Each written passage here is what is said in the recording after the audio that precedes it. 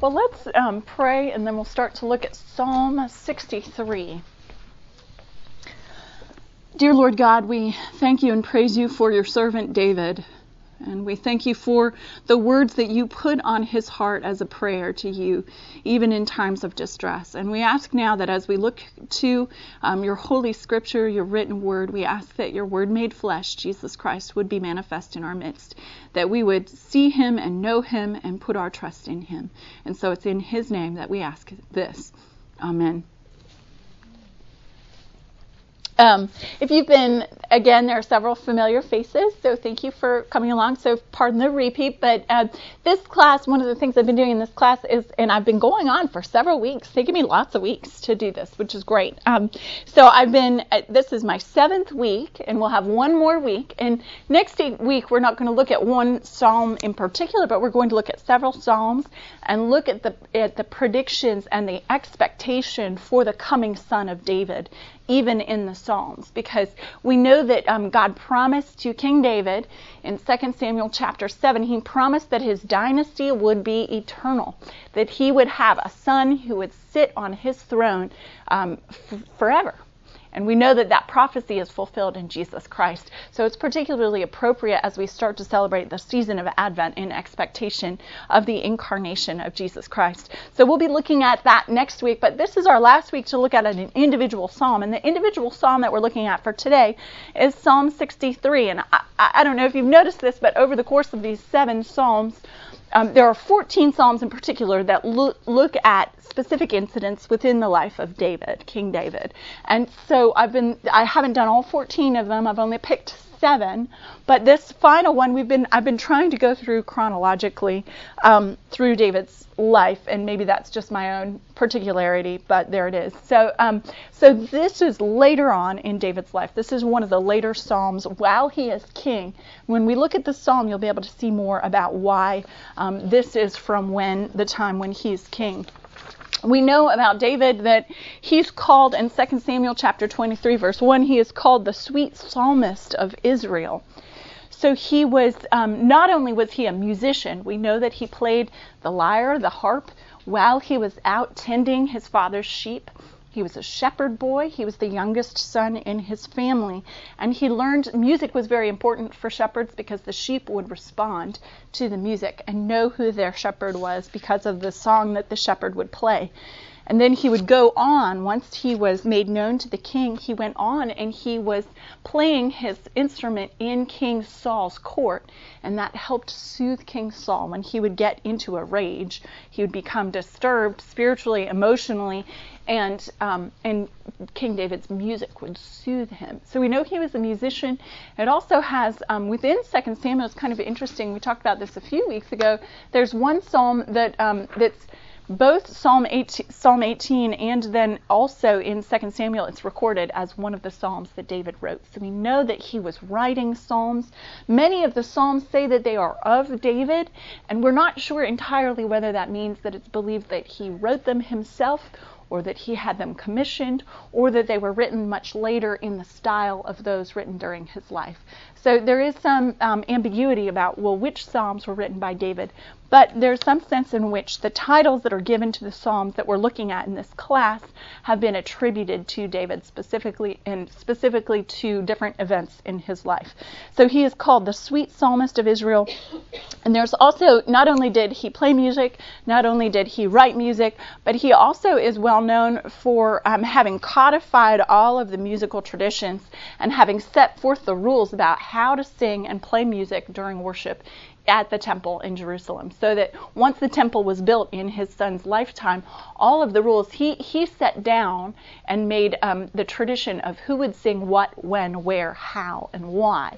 And so the psalms that we have, the Psalter, there are 150 psalms, and of those psalms, we say them in worship, don't we? Today we said Psalm 122. And the psalms are used throughout. It's an ancient practice to use the psalms in worship because they are not just prayers to God, but there are also songs that were sung to God in ancient Israel. So think of those poems. Our hymns are poems. Some of my favorite hymns are poems written by the great poet George Herbert, and that they were later set to music. So these Psalms are poems, prayers, and songs simultaneously. And some of the titles of these psalms will tell us how you're supposed to sing them, what tune you're supposed to sing them to. And I've said it before, but it bears repeating that I don't know about you, but I get songs stuck in my head. There's something about it, and around this time, I'm sort of notorious in my family for having been the annoying third child who needed a four, who needed attention, and so I got it, but I was sort of bizarrely drawn to one Christmas hymn in particular, and I would always sing the Christmas carol, "It Came Upon a Midnight Clear." So there was one year of my young life, probably around age 6, when I just sang it all year long. And my siblings, I usually would get a shove or a kick or a hey from one of my siblings, but it was a great way to kind of needle them and get it in their heads, and then they would all be singing it as well. So it was sort of my claim to fame in my big family. But isn't it amazing how the songs we get into our heads, they sort of get planted in there, and there's something about that that's really beautiful. So these psalms are songs to get into our heads, to get into our bloodstream, so that we too, just like the psalmist and the person writing the psalm here, King David, we too can use these same words that were used thousands of years ago to help understand what's going on in our own lives and to help express not just our feelings, but also our thoughts about God, how we think about God when we're in the midst of times of trouble. And that's the other hallmark of these Psalms of David, is that they very often they're very often expressions of David in the midst of some kind of trouble. He had a pretty troubled life. We found in the early Psalms of his life that there were several chapters there in 1 Samuel where he had been anointed king. The prophet Samuel had anointed him as king because the Lord had rejected King Saul. But King Saul was still sitting on the throne. And King Saul was jealous of David's popularity. And so he tried to kill David over 10 times. So David was on the run. And while he was on the run, it made some good fodder for songs that were prayers and cries to the Lord for deliverance. And so those psalms are helpful for us today. And what we find today is that poor David, he had a little bit of a break, maybe like 40 years of a break. And now suddenly he's on the run again. We saw him in those early Psalms running all around Israel trying to escape Saul back and forth for 17 chapters of Scripture, which is that's a lot when you look at the thousands of years that are covered in some of the narratives in Scripture. To spend 17 chapters describing David on the run is pretty intense. But here we find that King David, in his maturity, at the end of his reign, is on the run again. And we see this, I put this, if you turn over, you'll see the title for the psalm is a psalm of David, so we know it's from David, when he was in the wilderness of Judah. There are 2 times in the narratives in 1 and 2 Samuel when David was in the wilderness of Judah. One time when he was running away from Saul, but we think that this time it's not when he's running away from Saul, but it is in fact when he is an older man fleeing from his own son, Absalom. And his own son had tried to usurp his throne. So what happened at the very end of David's life? Does anybody remember this about David? Yeah, he's in the assembly hall in the day school. Yeah. So that at the end of David's life, does anybody remember what happened with his children? There was a lot of strife and drama. I mean, it's like a soap opera. That's right, you did. And even before that, do you remember the strife that Absalom started to cause? What spurred his... Absalom is one of David's sons from one of his wives, and he kind of went on a rampage. And he was enraged because of what his half-brother did to his sister, Tamar. Yeah, there's this horrible story where the eldest of David's sons, Ammon, raped his half-sister. Sorry, this is not G or PG. And refused to marry her. The law of the time said that if a man took a woman against her will, then he was married to her. That was it. It couldn't be an act of violence or passion. It had to be a lifelong choice. And so Tamar cries out for justice, and her whole brother Absalom says, "Come into my house.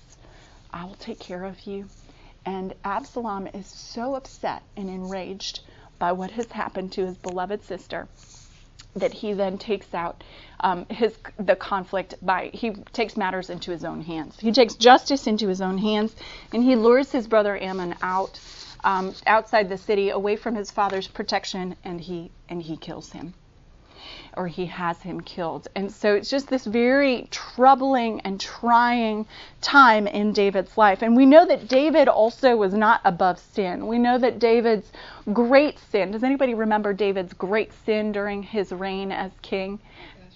Bathsheba. Remember, he also committed adultery. At least it wasn't violent adultery. And he also saw and then killed Bathsheba. He had Bathsheba's husband killed. And the Lord forgave him for this. He repented of it. And we hear those words in Psalm 51, which is attributed to David right at that time, of his repentance from the sin with Bathsheba and Uriah. And he says, create in me a clean heart, O God. Take not your Holy Spirit from me. And there is that sense in which God has forgiven David. And that's true for us too. Our sins are forgiven through Jesus Christ. But it doesn't mean that we're always spared from the consequences of our sin. And one of the side effects in David's family is David feels paralyzed to be a judge within his own family. And so the sin of his son Ammon goes unpunished by his father. And it's this lack of justice that causes Tamar to cry out and her whole brother Absalom to take matters into his own hands. And it's not beautiful. It's not pretty. It's pretty ugly. It's pretty sad and sorry to see this wonderful king, this man who loved the Lord, and to see the trials that come to him in his old age and come to his family in his mature years.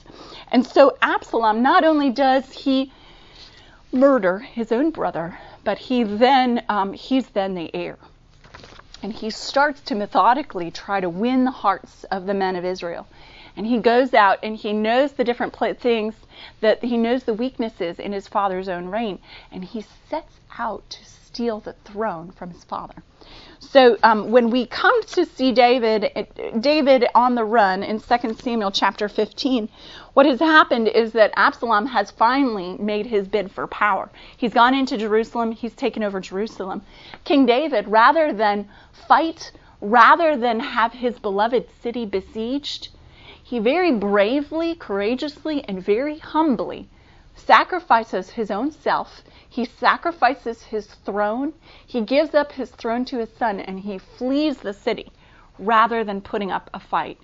And I just see David, the humble man, the wise man, now in his older years. Once again, he's on the run. He goes peacefully, humbly, and he even leaves behind what is perhaps the hardest thing for him, because we know how much he loved worshiping God. And we see that in Psalm 30. Remember, we looked at Psalm 30 a couple weeks ago, and David is dancing and praising God when the tabernacle when the Ark of the Covenant comes into Jerusalem, when he brings it up so that the worship of God could be right there where he is. And he's overjoyed. Well, here now, he has to leave Jerusalem. He has to leave his home. And worst of all, he has to leave the presence of the Lord. And his servants even start to bring the tabernacle out with him, bring the Ark of the Covenant out with him. And he says, no, leave it there. This is for the people of Israel. This is, God is going to take care of me even when I'm apart from him. So he's even separated from the presence of the Lord. And I can't help but think of another story, another biblical story to illustrate kind of the very humility and the courage of King David. And I think of that story of the prophet Jonah. Does anybody remember what happens with the prophet Jonah when he's on the boat? He flees from the Lord. Remember, the Lord tells him to go and prophesy to the people of Nineveh, who are the sworn enemies of Israel. And he says, no way. And instead of going in the direction of Nineveh, he goes in the opposite direction, and he goes to the ocean. How many of us have said, no way, Lord, I'm going in the opposite direction. I know you want me to do this, but I'm going in this direction. And so there he is. He's on the boat, and there's this horrible storm. And the sailors all are sacrificing their gods. They're not Israelites. They don't know the Lord. And they're sacrificing their gods, and they're saying, what is going on? And Jonah says, I know what it is. I've disobeyed. the Lord is the Lord of the earth and the heaven and the sea, and he wants me to go to Nineveh. And so he very humbly just says, put me in the water. Take me off the boat. And when they do, when he sacrifices himself, when he goes into the water, then the storm calms down and ceases. And so in some ways, David here is going right into the heart of the storm. He's not doing what is rational. He's saying, the Lord is in charge of this. The Lord can handle this. I'm going to take the path of least resistance. I'm going to take the path of humility. He's a man of war, but this time he says, I'm not fighting. I will go. I will not fight for my city and for my throne. So, any questions about that before we look at the actual psalm? How would you yes, sir. describe Bathsheba's husband got killed? That's right. What happens to him in overall Lord's justice, so to speak? Right. We don't know. We don't hear a lot from him. We don't hear. Right. What would you imagine? I don't know, but I think that I do think that he is the innocent victim in that circumstance, right? And he demonstrates such courage and such loyalty to David. He's not an Israelite. And do you remember that in that event, they come back from war. It's a time of war. And David, the man of war, the king who's supposed to lead out the armies of Israel, did not go to war with the people. He's staying back. So that's the first problem. He is not leading his people. He's kind of resting in indolence. He's staying in the palace. He's hanging out in the palace. And that's when he sees Bathsheba, who is alone. Her husband is at the front. And he sends, David tries to fix things once he finds out that Bathsheba is pregnant. Remember, he has Uriah brought back in. And he gives all of the men raisin cakes. And he says to Uriah in particular, he says, go home. Go home and see your wife. Go home and see your wife. You've been at the front.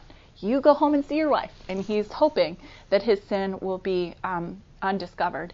And Uriah refuses to, because it's not fair for him to be able to go home and see his wife, and none of the other men can. The other men are still in war mode. They still have their boots on, and Uriah is not going to go home and rest. And so Uriah demonstrates great loyalty and faithfulness to the people of Israel. And you see throughout the history of the people of Israel that when a non-Israelite attaches himself the way Uriah attaches himself to the people of Israel and the kingdom of Israel, he is really seeking to worship God. There is that one true God that Israel worships.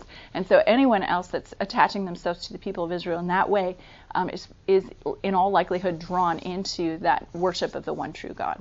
So he's faithful. So we don't know, and the Bible doesn't say what happens to him, but we know that he demonstrates faith in his faithfulness. Does that help? Yeah, within the time for it, I guess, but it's sort of a general problem, it seems to me, in the Old Testament when bad things happen to good people mm-hmm. because of somebody else like David. Mm-hmm. And yeah, it's an unsolved thing. But it's an unsolved thing, not just in the Old Testament. It's an unsolved thing today. What happens when bad things happen to good people? And you see the same thing with Tamar. What about Tamar? You don't hear from her again. Sure, Absalom has revenged himself on Ammon, but do you think that that's what Tamar wanted? No, she just wanted to turn back the clock. I bet you anything. I don't know that necessarily brought her peace. So what happens with Tamar? We don't hear from her for the rest of her. We just know that she lived out the rest of her life in desolation. And so there's this sense in which when we look to Scripture, when we ask the question, God, why do good people suffer? Why do the innocent suffer, essentially? Because when we say good people, when we look at sin, we're all guilty in some measure. But when the suffering is not related to our own sinfulness, but is rather related to the sinfulness of another, and there's injustice, we have to turn to God, and that's where his character of holiness is reassuring. You know, we see his justice and his mercy are two sides of his character that are held so wonderfully together in the New Testament especially, but you see it all throughout the Old Testament as well. He's holy, and he will not put up with wrongdoing. And the good news about that is that those who are victims of wrongdoing, the innocent, like Uriah and Tamar, will be vindicated one day because God will punish wrongdoing. on some measure. And then you also see that he's merciful to wrongdoers, and he has mercy on us when we do wrong. As we repent and turn to him and put our faith in Jesus Christ, we're forgiven. So there is that sense of his justice and his mercy operating together, and his justice brings hope and courage to those who are downtrodden, to the poor, the helpless, the needy, the victims of the world. So I hope that helps and answer a question. Let's start to look at the psalm itself, and we're going to turn over. So turn over your handout. And this psalm, before we read it, let's just remember, does anybody remember the last couple of times I've started to use this idea of laments and psalms of thanksgiving and deliverance, that there's this sense in which David, in his distress, cries out to the Lord in the psalms. So many of the psalms find themselves either on one side or the other side of trouble, with a capital T. And for David, it's usually that someone's trying to kill him. For some reason, he's just always running for his life. I hope that that's not our situation of trouble. But when we think about David's trouble, and we think about whatever the trouble or the sorrow is in our own life that we cannot escape, that we must face and deal with, these psalms can be a comfort for us. So the Psalms of Lament show David to be in the middle of the trouble itself. He's crying out to God and saying, will you deliver me? Come, help me. I need your help. And then the Psalms, so that's on this side of, or I've been doing it on this side. That's on this side of trouble. Here's trouble. And then the Psalms of Thanksgiving show David on the other side of trouble, having come through it. And he's come through it. He's no longer anxious.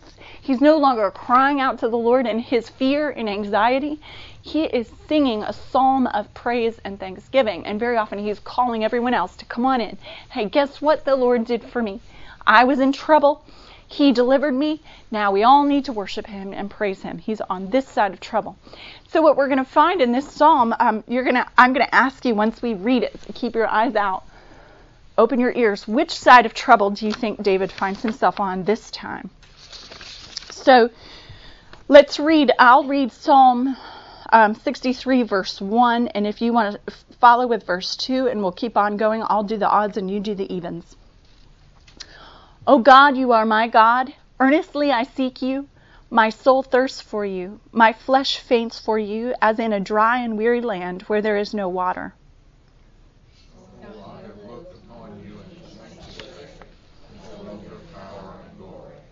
Because your steadfast love is better than life, my lips will praise you.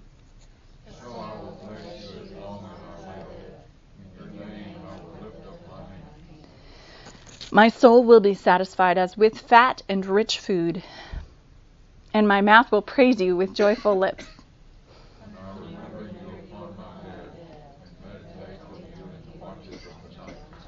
For you have been my help, and in the shadow of your wings I will sing for joy.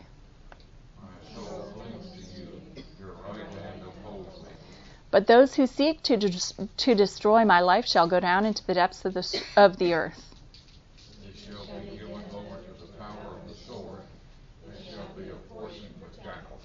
But the king shall rejoice in God. All who swear by him shall exult, for the mouths of liars will be stopped. So first thing, do you see that last verse? But the king shall rejoice in God. That's how we know with confidence that this psalm happens later in David's life, because he twice finds himself, as the title says, twice he finds himself running away, running from someone trying to kill him in the wilderness of Judah. The first time he's running from Saul in 1 Samuel chapter 23, and then it's in 2 Samuel chapter 15 that he's running from Absalom. But he talks about himself as the king. He is the king on the throne, and now he's a king on the run. So where does David find himself in trouble? I said I'd ask you, which side of trouble is he on in this psalm? Is he in the midst of it, or is he already through it? What do you think?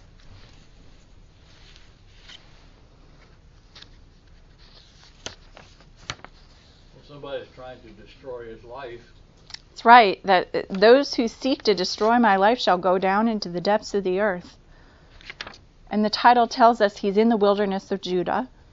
He hasn't found his way back to Jerusalem. Yeah,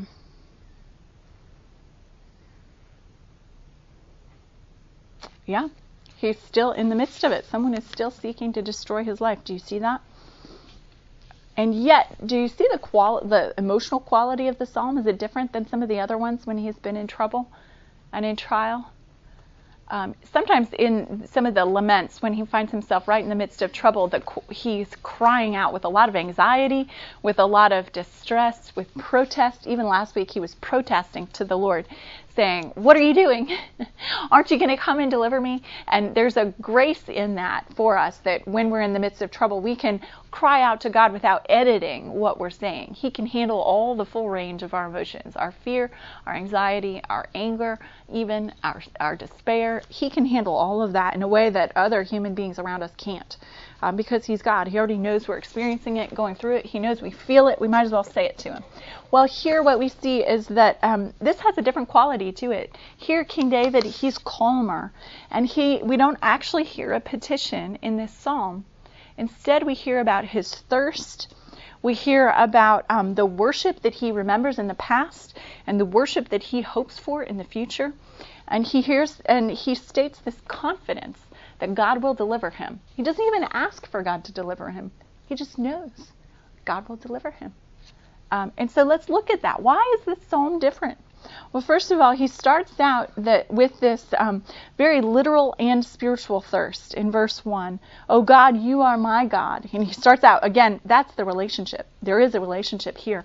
God is his God, the God of a covenantal love. And all throughout Scripture, when God first initiates that covenant with the people of Israel through Abraham, and then Abraham's descendants all along, one of the aspects of that covenantal relationship is that kind of possessiveness. Just like we say, well, this is my mother, this is my husband, this is my sister. There is that possessiveness to our personal relationships, and there is a personal relationship with the covenant God. So God, who creates personal relationships with those who follow him, he is calling upon this God. David is saying, God, you are my God. You are in relationship with me, and I know that. And then he talks about this experience of being in the wilderness, in the very literal wilderness, reminds himself of a literal and spiritual thirst. So in that arid, dry, weary, dusty land, as David is probably literally thirsty, he looks back and he longs for the life that he has lived. And he's not longing for the palace, he's not longing for the gems, he's not longing for the power. He's longing for the presence of God, and the presence of God specifically in his sanctuary. "So I have looked upon you in the sanctuary, beholding your power and your glory." The presence of God is what he thirsts for. There is that spiritual thirst. We see this kind of spiritual thirst all throughout Scripture. And right now, I don't know, how many of you are thirsty? I'm thirsty. I'm always thirsty, and I never notice it. I have to actively, it's one of the particularities of my very flesh. And I'm sure we each have particularities of our own personhood, but that is one of the things I find myself doing. I started fainting when I was probably in high school. I'm a fainter, by the way. I kind of look like I ought to be a fainter, don't I? A little delicate, yeah, that's me. Well, so you'll know if you see me fall over, it's just me fainting. But I fainted when I was 14 in health class, and it was horribly embarrassing when you're 14 and you want to be cool. And my health class teacher decided to diagnose me in front of my classroom. So very quickly, the whole school thought I had epilepsy because she thought I had a grand mal seizure. But when in fact I had just fainted. It was hot in that really summery classroom. We had no air conditioning, and I was thirsty. And there I just up and fell over. So I was thirsty.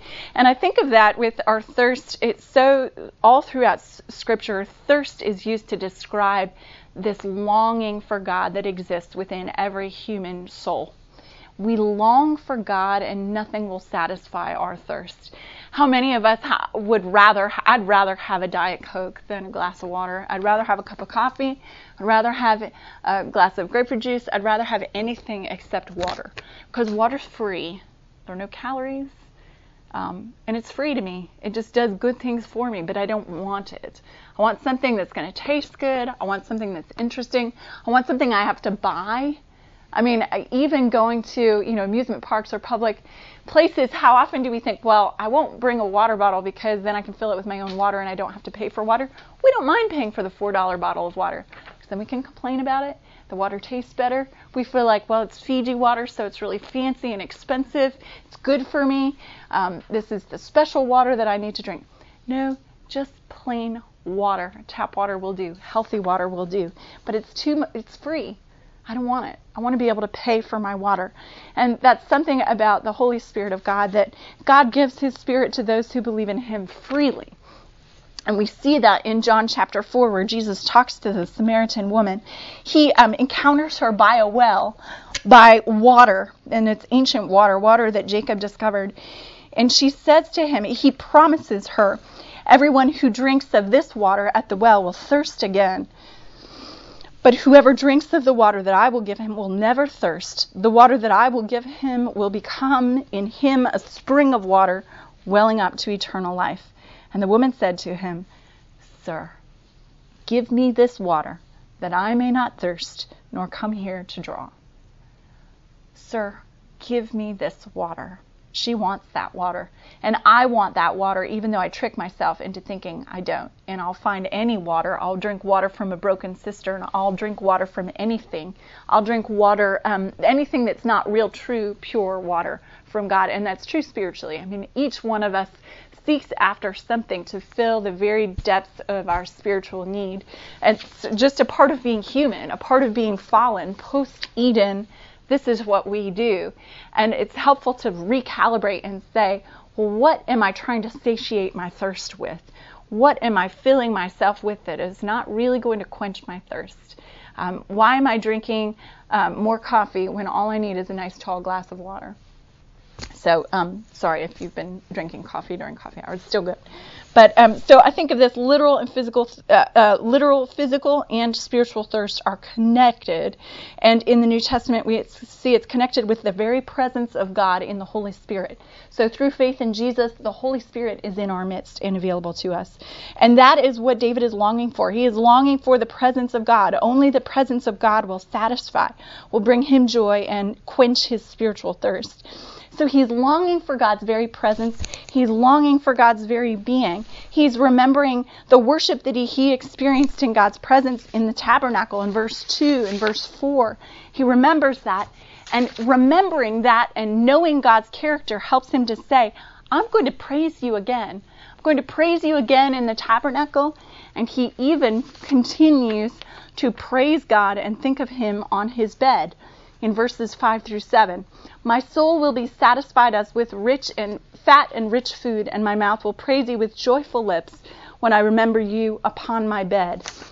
In his wakefulness, he is attuned to the Lord. In his wakefulness and his watchfulness, in these dire circumstances, he is more able to listen and hear from the Lord. He throws himself on the Lord's mercy, and it's a throwing of himself on the Lord's mercy with great confidence.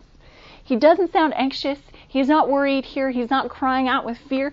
He's just saying, I will be satisfied. The Lord will satisfy my thirst. And now the image is no longer just that of water in the desert, but here the image is of a great feast. The Lord will satisfy our souls as with rich and fat food. And then all of this, so he expresses this confidence that he will worship again. And then he also goes on to assert his confidence in the deliverance that the Lord will give him from his enemies. He doesn't even have to ask, but he asserts with confidence. He says in verse 9, those who seek to destroy my life shall go down to the depths of the earth. They'll be given over. They won't survive. So, excuse me, I need more water. When I get like this, it's actually because I'm thirsty. So if I sound weepy, it's just thirst. But the why, when we go to the why is David and how is David able to assert with such confidence God's gracious goodness? Well, we see three assertions. In verse 3, your steadfast love is better than life. The steadfast love of the Lord endures forever. Remember that psalm where it's every other line talks about the steadfast love of the Lord endures forever. The steadfast love of the Lord endures forever. Well, here David is saying the hesed, that covenantal love and faithfulness, that's not just a feeling on God's part, but it's an action. It's a commitment of kindness and faithfulness to those who are in relationship with Him. Well, the steadfast love of the Lord, better even than life. It's as though he's saying, if I were to die tomorrow, if my son were to kill me, it doesn't matter. Even in the midst of this dire and very dramatic circumstance, he's confident. He's confident because he would rather have what God has to offer him in his own love than his own life. And we see this also in the Gospels. In John, the Lord Jesus says to the disciples, he says, are you going to go away too? And some of the disciples go away. And the apostles say to him, Lord, where can we go? You have the words of eternal life. And we have believed and come to know that you are the Christ. Jesus Christ has the words of eternal life, and relationship and love with him is better than even life itself. And we see this all throughout the history of the church, that there were those who knew the love of God so much that they were willing even to give up their very lives, that their lives were considered as nothing because they knew that they were precious in God's sight, and because they knew that the Lord was the Lord of life and Lord even over death. And so there's this faith in the resurrection, even here in the pages of the Old Testament. Do you see that? That the love of God will raise us from the dead, even in the midst of the deaths of our daily life. Whether it's the death of a loved one or a sickness, whether it's trial, circumstances that we would have never chosen for ourselves, when we find ourselves in the midst of trouble. And remember, trouble with capital T for David was someone was trying to kill him. Someone was always trying to kill us. For us, it might be something else. But God is there even in the midst of trouble. And his love is even better than the ordering of our circumstances according to our plans. And so I quote for you from Philippians chapter 3. And these are the words of St. Paul. And these are words where he too is asserting that God's love is better even than life. That the love of God in Christ Jesus is better even than life itself. Indeed, I count everything as lost because of the surpassing worth of knowing Christ Jesus my Lord. For his sake I have suffered the loss of all things, and count them as rubbish, in order that I may gain Christ and be found in him, that I may know him and the power of his resurrection, and may share in his sufferings, becoming like him in his death, that by any means possible I may attain the resurrection from the dead. Paul's assertion of faith in Jesus Christ is so clear here. He knows he will be raised from the dead. He knows that anything that happens to him in this life is not worth worrying about because he has Jesus. Where can we go? You have the words of eternal life. Will anything else satisfy us? No, absolutely not. Only in Christ will we be satisfied spiritually. Only in Christ will we be saved and delivered even from death. And so that moves us on to verse 7. In verse 7, he grounds his hope and his faith in the future. The fact that he knows he will praise God again, and he grounds that in verse 7 on the help that God has given him in the past.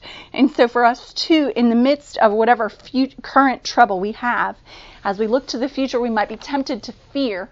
But when we look back to our past, and we look at God's faithfulness in the past, the deliverance that he has wrought for us in various circumstances that are so specific to us through Christ Jesus and in faith, through the faith that we have in Christ Jesus, then we can have confidence in the present and real sure hope for the future. Because God's character doesn't change. His steadfast love doesn't change. And so this final image of why does David have such confidence, and how can we have confidence like David? Well, I turn you to verse 8. Verse 8 says, "My soul clings to you, your right hand upholds me." Here again is an image of such closeness and intimacy with the Lord. And I think of this, we often think that our grip and our grasp on God is strong and sure. It depends on us. Well, Lord, I read my Bible every day. I'm a good person. I believe, and everything's going to be okay. But that puts the strength of our grip on us. And we in our weakness are not strong enough to grip God even in the times of trouble. But the beauty of it is that his grip is stronger and he is holding us in the palm of his hand. And so I think I didn't get a projector and set up this image for you, but I think of so many images I've seen from so many movies where there's some kind of small character, whether it's someone who got shrunk, Honey, I Shrunk the Kids, or whether it's someone who's in relation to a giant like Godzilla, and there's a little tiny person. And that little tiny person is usually being lifted up off the ground. I mean, haven't you seen this countless times? I think it's better with CGI. It's actually somewhat more believable, although it's still weird. But whenever you see this tiny person being lifted up by a giant or lifted up by someone much bigger than themselves, isn't it like there's an earthquake? And they grasp onto the hand. Don't you see someone clinging to the ground, clinging to whatever they can get a hold on in this hand that's lifting them up? And yet the hand is holding and carrying them. And that's the image that I have. Here David is in the palm of God. He is clinging to God with all his heart, soul, mind, and strength, even in the midst of this horrible adversity. His son is trying to kill him. His son is doing terrible things within his family. And yet he is confident and sure because he knows that he rests right in the palm of his good and gracious, loving Father. And so that's true for us as well, that whatever we're in the midst of, our deliverance is sure and certain, not because of our grip on God, but because of his grip on us. My soul clings to you, but your right hand, God's right hand, his right hand of power and strength, upholds us. So let's pray. Dear Lord God, we thank you and praise you for your Son, Jesus, through whom you have gripped us with an everlasting life. You have given us forgiveness of sins. You have given us hope of life eternal. And we know that our hope is sure and certain. We will not be disappointed. And so I ask that right now you would give us hope in the midst of whatever trouble we find ourselves, that even as we cling to you, give us that sure and certain ground, that sure and certain footing of your own grip on us through Jesus. And it's in his name that we ask this. Amen.